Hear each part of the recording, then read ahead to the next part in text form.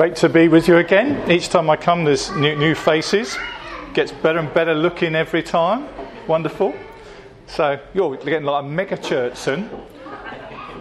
But no, it's very exciting, and God bless you, Gordon and Natalie, for the faith you invested by coming here and seeing already such great fruit. The subject I felt God laid on my heart for this morning was a familiar passage to you, so I'll get straight down to read it from Matthew 4:18 to 22, if you're following along in the New Testament. It's Jesus calling his first disciples to him. So for those of you like me who've been Christians for quite a long while, you can think of when God first called you. Let it bring back some memories. For some of you it might be more recent. So we've got Jesus walking by the Sea of Galilee, and he saw two brothers, Simon, who is called Peter, and Andrew his brother, casting a net into the sea, for they were fishermen. And he said to them, and here's the punchline of my talk really, "Come, follow me, and I will make you fishers of men." Do you need me to stop? So I'll repeat that because that's my punchline. "Come, follow me, and I will make you fishers of men." And immediately they left their nets and followed him. And going on from there, he saw two other brothers, James the son of Zebedee and John his brother, in the boat with Zebedee their father, mending their nets. And he called them. And again, immediately they left the boat and their father and followed him. So, wallop, this was a real life-changing moment for these two sets of brothers in this very short passage. This was their call to follow Jesus. It was their call to ministry, to represent God and his message to men, just as much as in the Old Testament God called men like Moses or Gideon or Isaiah. But it really strikes me when you read this what sort of person, I mean, I say Jesus was as in past tense, but of course who Jesus is, but from looking at this passage, what sort of man was Jesus? What came across from him? Can you even imagine that he would say to two guys, because like Peter and his brother was Andrew, this was their business. This was like, I don't know, some of you may be in business. And so when he called them, they weren't just leaving a hobby. This was their livelihood. It was their business. They owned these boats, and they just up and left at the word. I mean, what sort of person would have that command on you? I mean, I can guarantee if I came to you and you had a business, I don't know what, and I said, "Come follow me," you'd say, "Well, on your bike," wouldn't you? It would. What an amazing person Jesus is. What an amazing person Jesus is. And I was thinking exactly the same thing as Gordon when he brought that encouragement that he calls us by name. I was thinking that as you then went on and said it. There was a time when he called you by name, or maybe it hasn't happened yet, but he will. It's not a general thing. It's not just sort of a religion. It's God calls you by name, and the Bible tells us he knows every hair on your head. Or what should be there, or what used to be there. No, I just want to include you. What used to be there.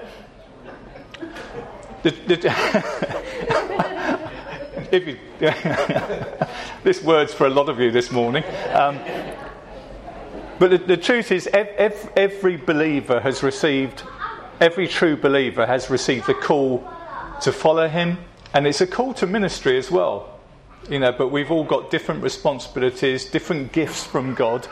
We're not all called to do the same things, but he calls us. And when he calls us, it brings a complete change to our life. Their lives were never the same again, were they? It was a complete change. Becoming a Christian is not like just a little something you add on the edge. It's a complete change to who we are, what we do. And the other thing that strikes me is how neat it is that God takes who we are and what our history is, and he uses it for his kingdom. Because these guys were fishermen, and he says, okay, I'm going to make you fishers of men. And you think of someone like King David, well, before he was king, David, the shepherd boy. He was a shepherd, and God took him and made him the shepherd of Israel. And you just find God takes the gifts we've got, and he adds something to them, and he uses us. Each one of us has got something unique to bring to God's kingdom, and what you've got is invaluable and it's unique, and it's not. Don't ever put yourself down, because those are gifts that God has given you, that he values and loves. Jesus, of course, was a builder. That's what he was, really. We say he was a carpenter. Actually, he was a builder. And of course now he's building his church. Oh, and that's pretty massive. Under the heading of knowing him, because this is the thing that God laid on my heart, is that follow him and he will make you. Because I think we can get preoccupied with trying to be the person God wants us to be. Actually, he says, no, follow me and I will make you into who I want you to be. You know, it's not going on endless courses or reading endless books. Follow me, come close to me, and I will transform you. That's the thing I felt God wanted to get us across this morning. Okay? So, knowing him. As a young Christian, well, of course I'm still young, but when I was quite recently saved, I got pulled out doing some street evangelism. Have any of you done street evangelism? Pretty terrifying, isn't it? I still find it terrifying. And I was talking to some fella, and I was giving him the spiel. You know, I was being sincere. I was saying, you can have a personal relationship with God. We've all said that, haven't we? And as I said it, I felt the Holy Spirit challenge me back as I was challenging him with, okay, how deep is your relationship with me? And I almost forgot who I was talking to, because I was so sort of hit by that challenge. Because we're meant to know him, aren't we? We're meant to we can actually know Jesus because he's alive, and by the Holy Spirit we can know him. That's why you all say Amen, because it's true, isn't it? To be fishers of men, we need to be those who have a first-hand connection, relationship, or passion with Jesus. Jesus is infectious and contagious, but we need to be contagious. Pretty topical word at the moment, isn't it?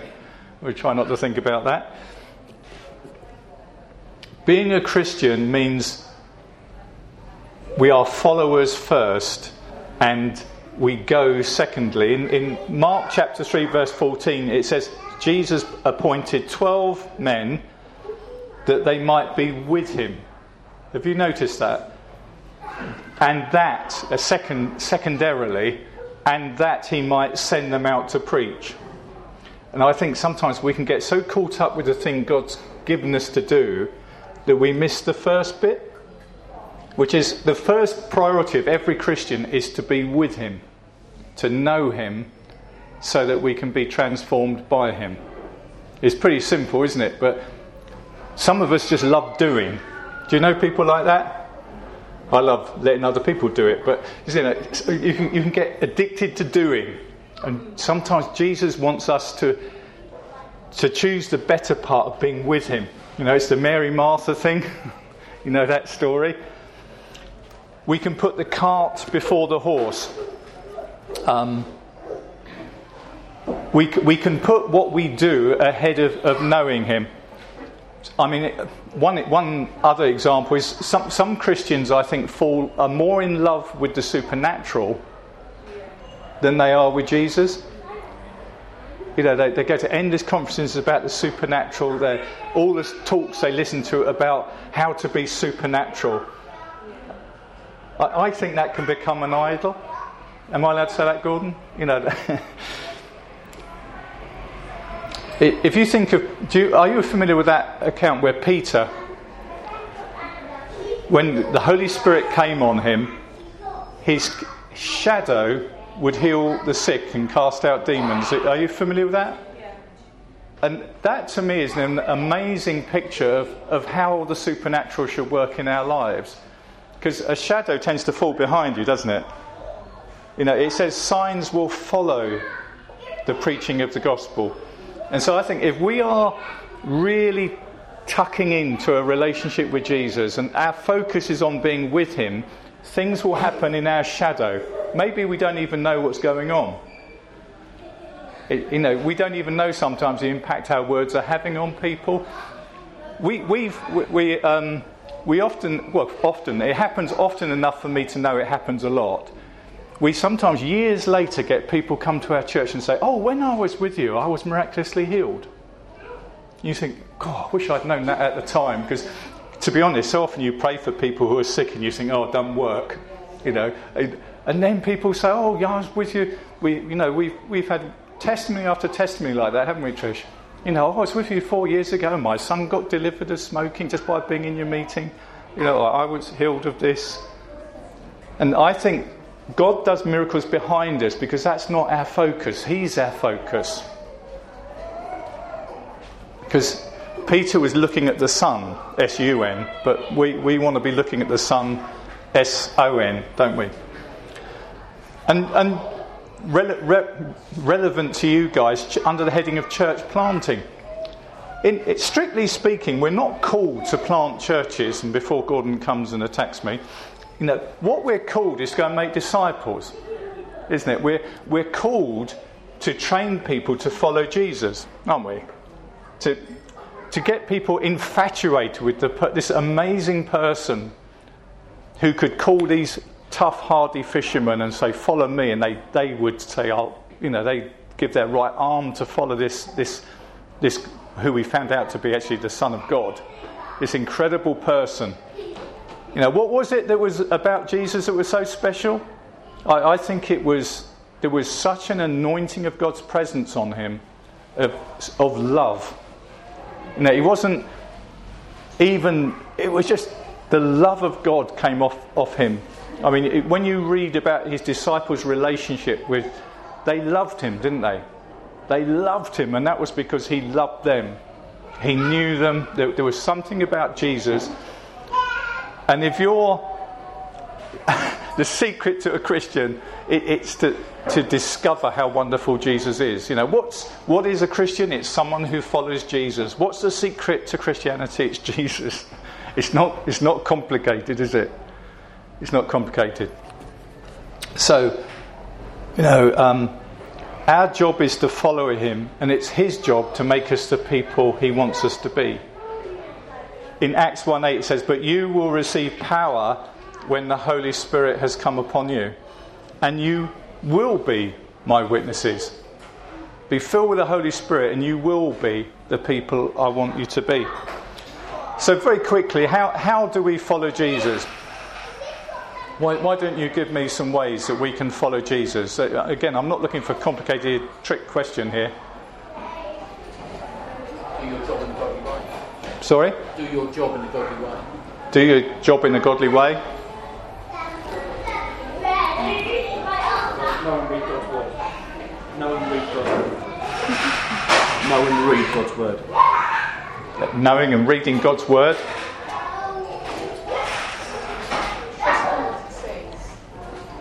Trusting what he says. Yeah. Trusting what he says and being obedient to what he says, isn't it? And any other ways? Copy what he does. That is so important, isn't it? And that puts a challenge on me. Am I familiar with the Gospels? Do I read Matthew, Mark, Luke and John? Do I know what Jesus is like and how he responds? And I can only copy someone I'm familiar with. But yeah, we're called to copy him. Any other things that leap to mind? Spend time with him. Spend time with him, absolutely. They're all obvious things, but they're so obvious we can miss them. Anything else? Sold to the lady in the corner. It really struck me what you said earlier, Gordon. about listening rather than us talking at you. Listen. Right. This is good. She's got another one. Do what he says. Yeah. That was Mary's sermon, wasn't it? Whatever he says to you, do it. Mix with other followers. Yeah, mix with other followers. I was thinking about that. If you're full of the Holy Spirit, which I'm sure you are, and I spend time with you, I'm spending time with Jesus, because Jesus in you is touching my life, and the things you're saying will be touched by the words of Jesus. I mean, that's, this isn't just a human club, is it?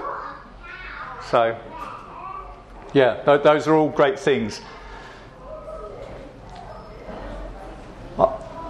I'll come into land with this, that Jesus transforms us by us coming within range. And if we come within range of Jesus, he's going to transform people around us, If I'm full of God and I walk into a room, I bring God with me, don't I? And I think we need to start believing that it's not so much always the words that we say. I can talk about God, but if I'm full of the Holy Spirit, then actually I take God with me. That's a whole big different deal, isn't it?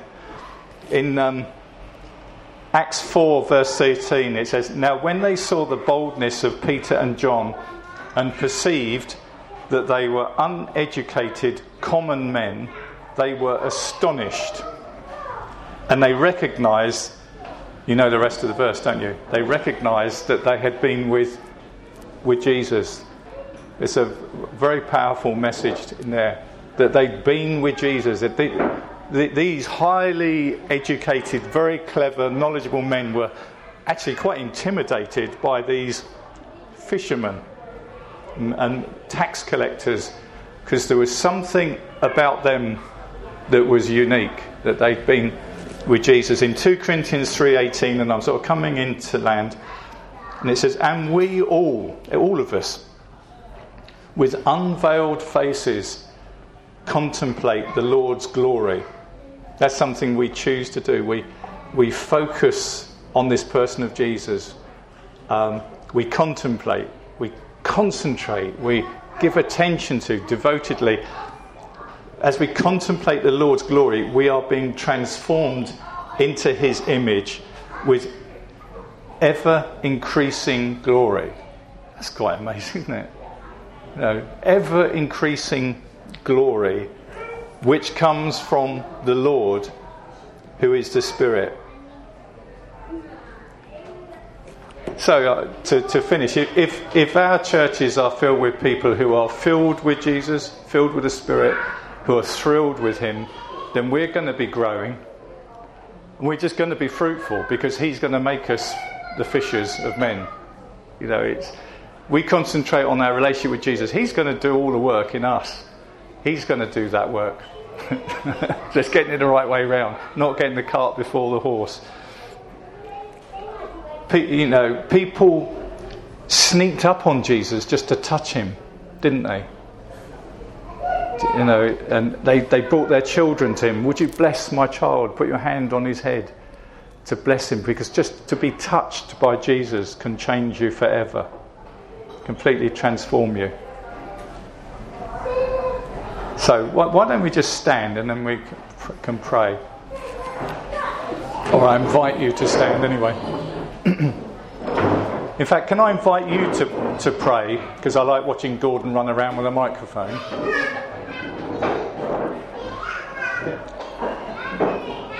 But can we pray for one another that we'd have a fresh touch from the hand of Jesus upon us and upon our relationship with him, that we would become fruitful because of what he's done in our life